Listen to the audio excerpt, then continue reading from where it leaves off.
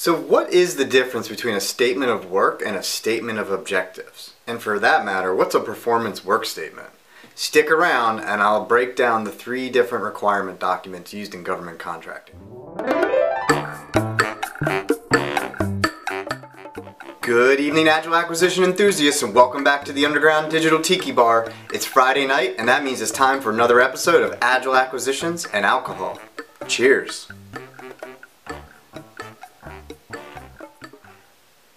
So as we talk about Agile contracting, we tend to throw around the term statement of objective quite often. And it's really important to understand, what is the difference between a statement of objectives and a statement of work, which are your 2 primary requirements documents. Now, I'll also mention there's performance work statements. We'll get back to that in a minute. But the basic difference between a statement of objective and a statement of work is the level of which you're describing to the contractor the requirements. A statement of objective is exactly that. It's the objectives of the requirement. When we talk about Agile contracting and Agile development, we talk about the product vision, and we want to stick to that when we make decisions of what technical activities are performed under the execution of the program.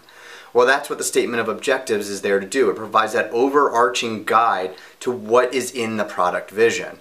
Now, there are always going to be some specifics that are necessary in contracts for government performance, types of behaviors, holidays and such. That statements of objectives will get down into much more level of specificity. But when it comes to the actual delivery, it's all about what is to be delivered, not how. Your statement of work, which is the traditional requirements document often used in government contracting, is generally very specific. It's going to get down into what we always would refer to as the shall statements. The contractor shall be here at this time. The contractor shall deliver this. The contractor shall provide this in this format. And the shall statements really take away a lot of the ability for the vendor to be innovative. Essentially, you're looking to get the contractor to price out what it will take to deliver the solution that apparently we've already solved. Now, empirical evidence suggests the government isn't very good at solving our own problems, and that's to be expected. Most organizations aren't experts in everything. That's why we contract out. We want to get the best expertise out there in industry. And the only way to actually identify which expert or which vendor is better than the other is to allow their individual expertise shine in their proposals and in their delivery. So the performance work statement, what is that? Well, a performance work statement, which comes out of performance-based service acquisitions, is generally what will follow on beyond a statement of objectives. And there's a couple ways you can get there. Either the government can write the performance work statement, the government can require the contractor to deliver a performance work statement as part of their proposal, or the government and the contractor can collaboratively work on a performance work statement together as sort of a post-negotiation. The statement of objectives, which provides the overarching objectives of the program, is what forms the basis. The performance work statement is then how the vendor will fulfill those objectives. It will also be accompanied typically with some sort of quality assurance surveillance plan, is what it's typically called, or a QASP. And that is the standard to which those objectives will be met. So you could have, in some situations, a service level agreement is often what you would see in sort of an operation and sustainment or operation and maintenance contract, is that 99% availability, etc.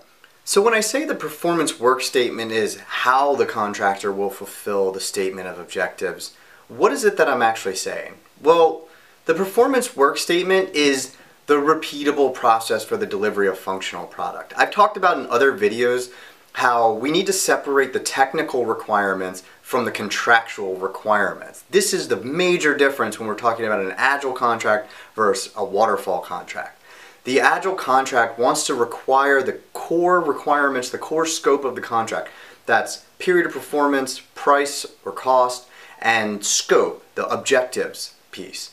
And the technical requirements, the actual functional technical delivery that occurs, those should be outside of the contract, meaning those can change over time without having to modify the contract. This makes everything much more efficient and allows a product owner to be empowered to actually direct the delivery of the functional product.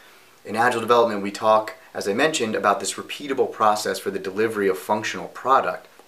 The performance work statement is how do you measure that? How do you determine that a functional product is being delivered? Remember, we're buying a service for a product. So the service is what we're actually determining contractually is being delivered. So whatever that process is that is unique to that vendor, that's what goes in that performance work statement. Very different than what you would find in the statement of work, which is, again, where we would tell them how to deliver it. So the performance work statement gives that repeatable process. When it comes down to acceptance or not acceptance of the individual iterations, then we talk about the definition of done. That definition of done should be part of that, right? But it's not the definition of done as it relates to any individual iteration. It's as it relates to a general definition of done of the process. So the definition of done is going to be acceptability, user acceptance, testing, code coverage, bug or defect rates, things like that. If it's met that, the ultimate answer is, did the end user receive a functional product? Not how much of a functional product did the end user receive. And that is definitely a discussion for another video. So there you have it. Your main requirements for government contracting: statement of objectives, often followed up by a performance work statement and accompanied with a quality assurance plan of some sort, and your statement of work often associated with your typical traditional waterfall development where it's very explicit on what is being delivered. Statement of objective is what is to be delivered. Statement of work is how it will be delivered. So thank you guys for tuning in. I hope you're enjoying these videos. Remember, as always, subscribe, keep innovating, and cheers. Statement of objectives. Stick around and I will break down the different contracting requirements.